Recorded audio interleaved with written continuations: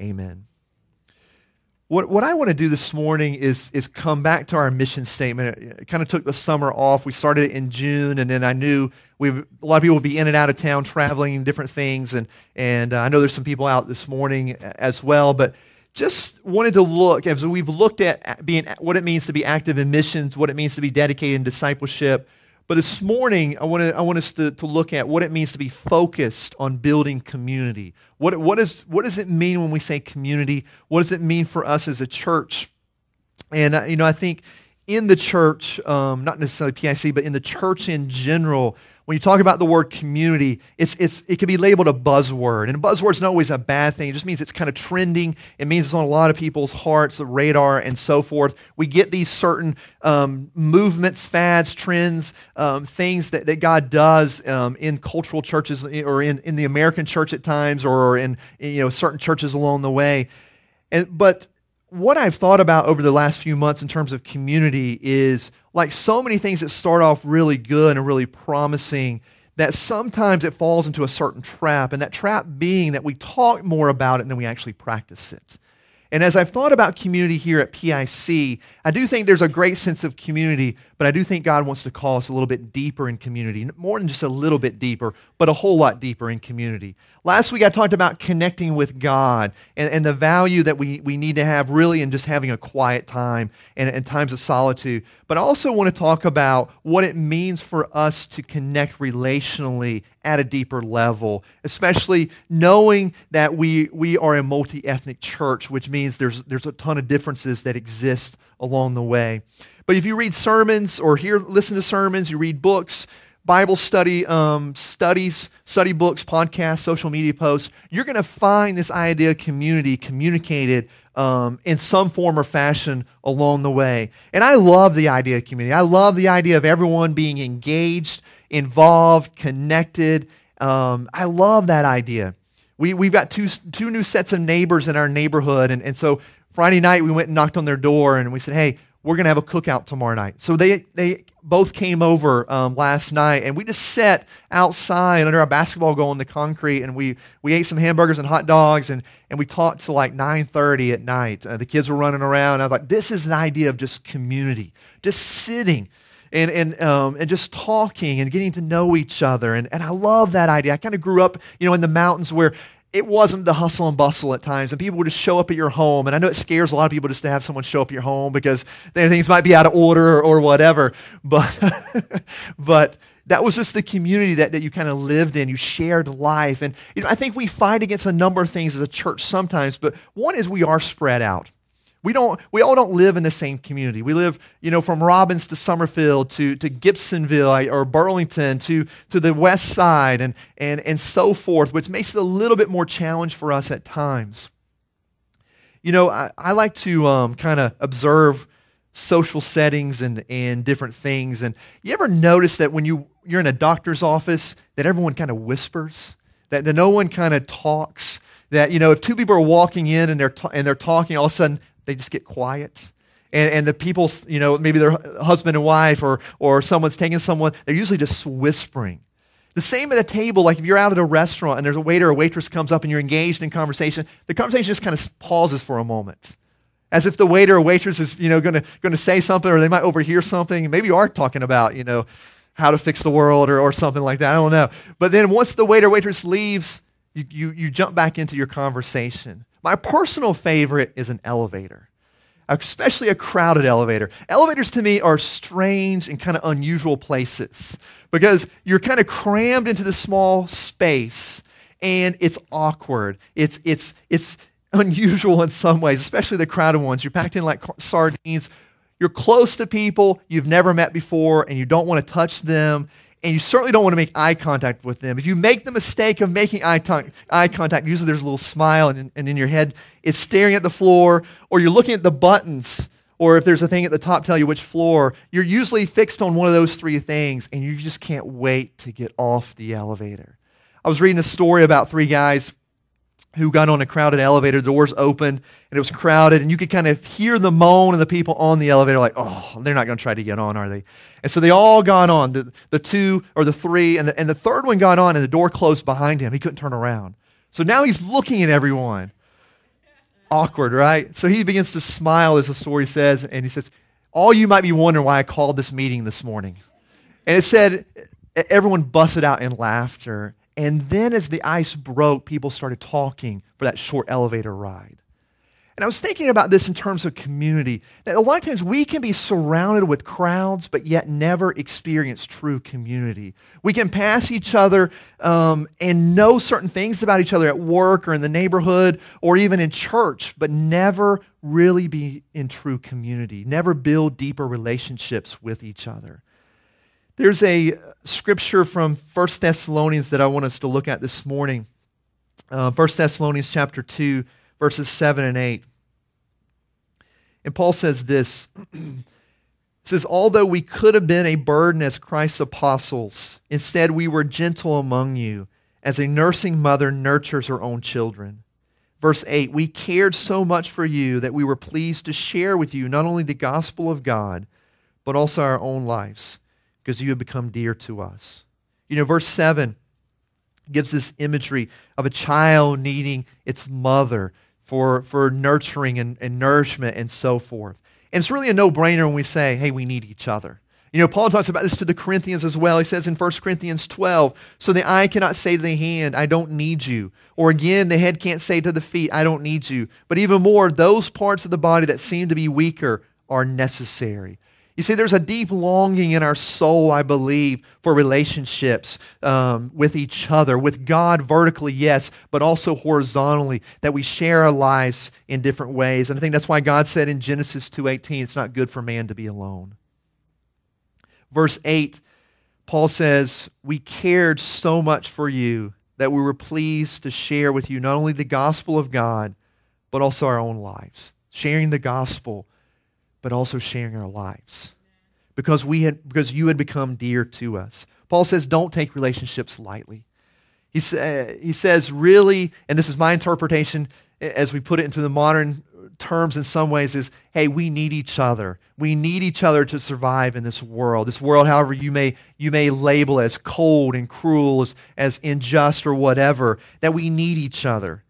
But yet those relationships don't just happen. Our relationships don't just happen by being around each other for 5 or 10 minutes or being in a room like this for an hour, hour and a half. It takes much more. It takes effort. We must share our lives with each other. We must be intentional to sit with each other. We have to make that effort. There's really 3 words from verse 8 that I want to call out, but really just 2 I'm going to look at. Paul says we care. And then he talks about, hey, we're pleased to share because you have become dear. To share and to be dear are 2 words I just want to pull. Paul says we were pleased to share with you our own lives. You know, this word picture again of sharing our lives goes back to verse 7 of a mom nursing her child. There's a sharing of herself. You know, she can't nurse far away. And in the same way, we can't build relationships when we're kind of far away, when we stiff arm or there's a wall that's put up or there's just a casual, surfacey thing that takes place. Deep relationships necessitate that we get up close and personal with one another. We can't share at a distance. And Paul's saying to the Thessalonians, because we have shared our lives with each other, because we have invested in it. Now, Paul, if you look in Acts, Paul was only with the Thessalonians for a very short time before he got run away. But he came back, I believe, a few times, and he sent Timothy, and he sent others to come back. He knew there was correspondence. He knew the Thessalonians, that they had shared their lives, thus they had become dear. He said, because you have become dear to us. Paul loved these people. And he says, not only did I share the gospel, but I share my life. The gospel was not my motivation for coming. It was some of motivation, but it wasn't just that you get saved and I can put numbers on the board. It's that you've become dear and I want you to know the gospel. People are not a means to an end, but Paul talks about the individuals and the value that are there within each individual. And I think for us, you know, to communicate love with others, we must dare to share our lives, to commune with each other, to talk about common things. These common things can sometimes start at a surface level. You can talk about the weather. You know, that's the kind of the old joke is you don't know what to talk about the weather, right? You can talk about sports. You can talk about art. You can talk about school activities. You can talk about those things. Those are beginning. But relationships also mean that we talk about deeper things. Talk about some of the challenges that are there in our own lives, some of the things that we're facing, some of the fears that we may have in our personal life, or as we navigate this world, some of the stuff that we're facing as individuals, or things that are going on, the injustices that we perceive and the wrongs that we see, that we're talking and conversing about those things as well. I just want to talk a little bit about PIC this morning, and my message is simple and it's short, is the obvious is obvious, that we are multi-ethnic, that we are different, that we look different on the outside, but we're also different on the inside. We share sometimes different beliefs, we share different opinions, we share different thoughts on things. I think bottom line is we love God and we want to see the kingdom of God come here on earth as it is in heaven. But the diversity is a beautiful thing as well. And we have to be willing to share our lives with each other. There's been some discussions going on within the body, kind of offline, not offline, but a couple of discussions that have kind of taken place outside of Sunday morning. And we have one coming up next weekend. Everyone's invited to come and be a part of that. But what we're seeing in these discussions is how different we are, but yet how much that we love each other. But one thing that I've noticed even since March is sometimes our relationships are not as deep as they need to be. Yes, this is a loving church, and we've talked about this numerous times, that when you come in this church, you're going to be loved on. It doesn't matter who you are, it doesn't matter where you come from, you're going to be loved. Our guests say this all the time. We overwhelm our guests with love. I mean, sometimes I'm taking a number. I'm 7th or 8th in line to be able to greet a person because everyone's lined up to greet a guest. That's a beautiful, beautiful thing. And I see conversations after church, 10, 15-minute conversations and so forth. And that's a beautiful thing as well. But I believe the Lord's challenging us in the sense that if we're going to accomplish our calling and our purpose, is we have to go deeper with each other. There's a tendency in nature, and every one of us has stepped out of the boat to be here already, because it would be more comfortable maybe to be with groups that are more like us in a lot of ways, who think like us, who look like us. There's a subconscious nature inside of us to group with people that share a lot of those similar things because it's a little bit more comfortable. So everyone's already stepped out to a certain degree, and that's a beautiful thing. But we also have to fight the urge that even among us, that we don't always group with people who think like us or look like us, that we're willing to converse and sit down with others. I shared last week about meeting with some of the pastors in the office park here, and talked about Todd, who pastors the Vineyard Church, and Wayne Robinson, who pastors the church New Millennium, which I know you're good friends. You were on staff together, right? At Mount Zion for a while. And when we met 2 or 3 months ago, and we had a lunch next door at the the event center. Thank you. He said, "Hey, I want to be in people's homes who don't look like me. I want to be in people's homes who don't think like me. I want to be in people's homes whose church looks different than mine." And something resonated within me, like, just to break bread, just to sit and talk and get to know each other in different ways. And I think that's important for us as a church as we move forward. I believe part of our calling, and in the mission statement, it's really, even though it doesn't say it, bring that back up, even though it doesn't say it, it talks a lot about reconciliation. To be Christ-centered, that we would be reconciled to Christ through the Word. Multi-ethnic speaks of reconciliation in and of itself. As we build community, there's reconciliation that has to take place. Discipleship, there's reconciliation. Spiritual and racial and social, economic, all these types that have to take place. And for us to fulfill our purpose to the world around us to be that, we have to continue to build relationships with each other.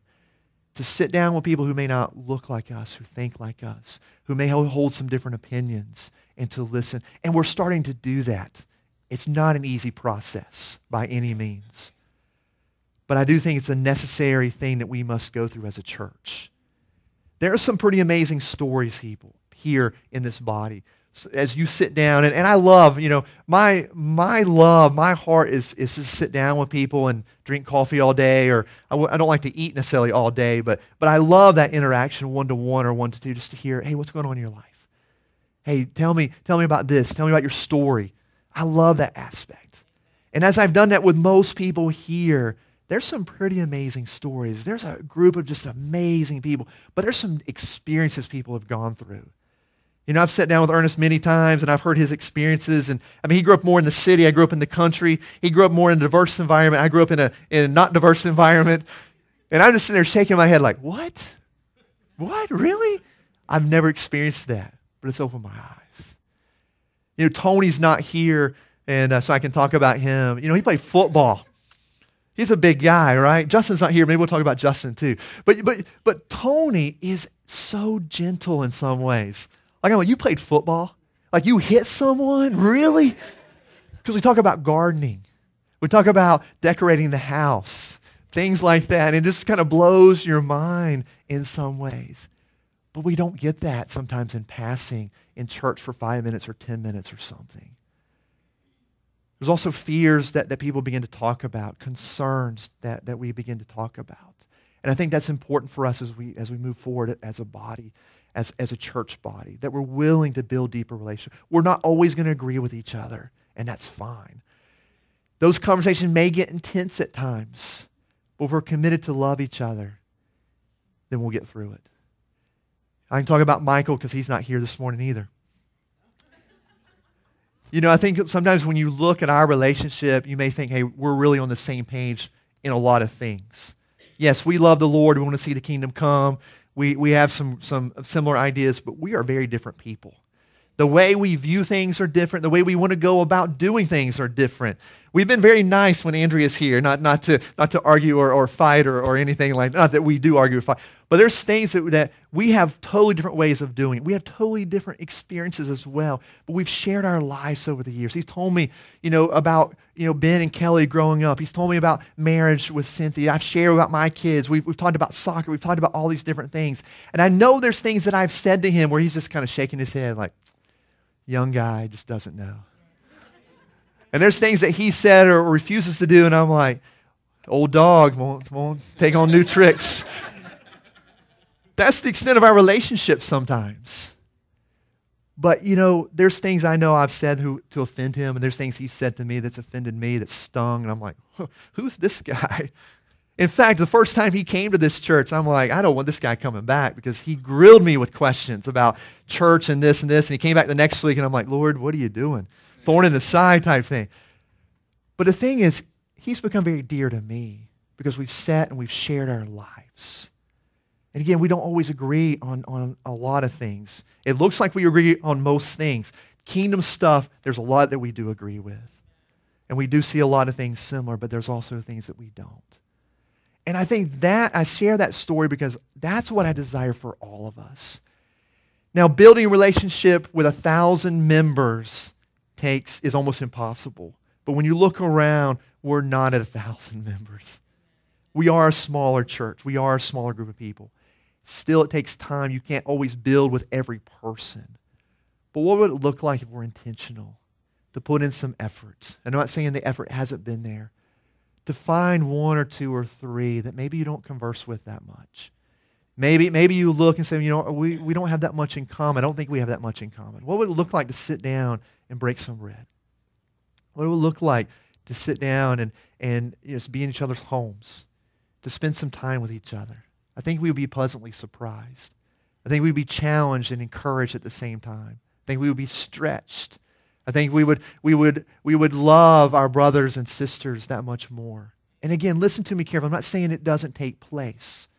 I just think the Lord is calling us to go deeper. And it's a requirement for us then to be the light to the world around us. We can't say, hey, we're reconciled when we just kind of come together for a little while on Sunday. It takes something a little bit more.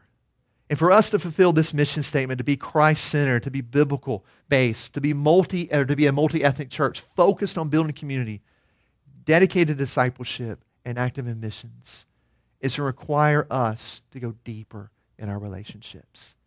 And that's not comfortable. Shirley and I were talking about that this morning, about how uncomfortable it is to be uncomfortable. Think about that, right?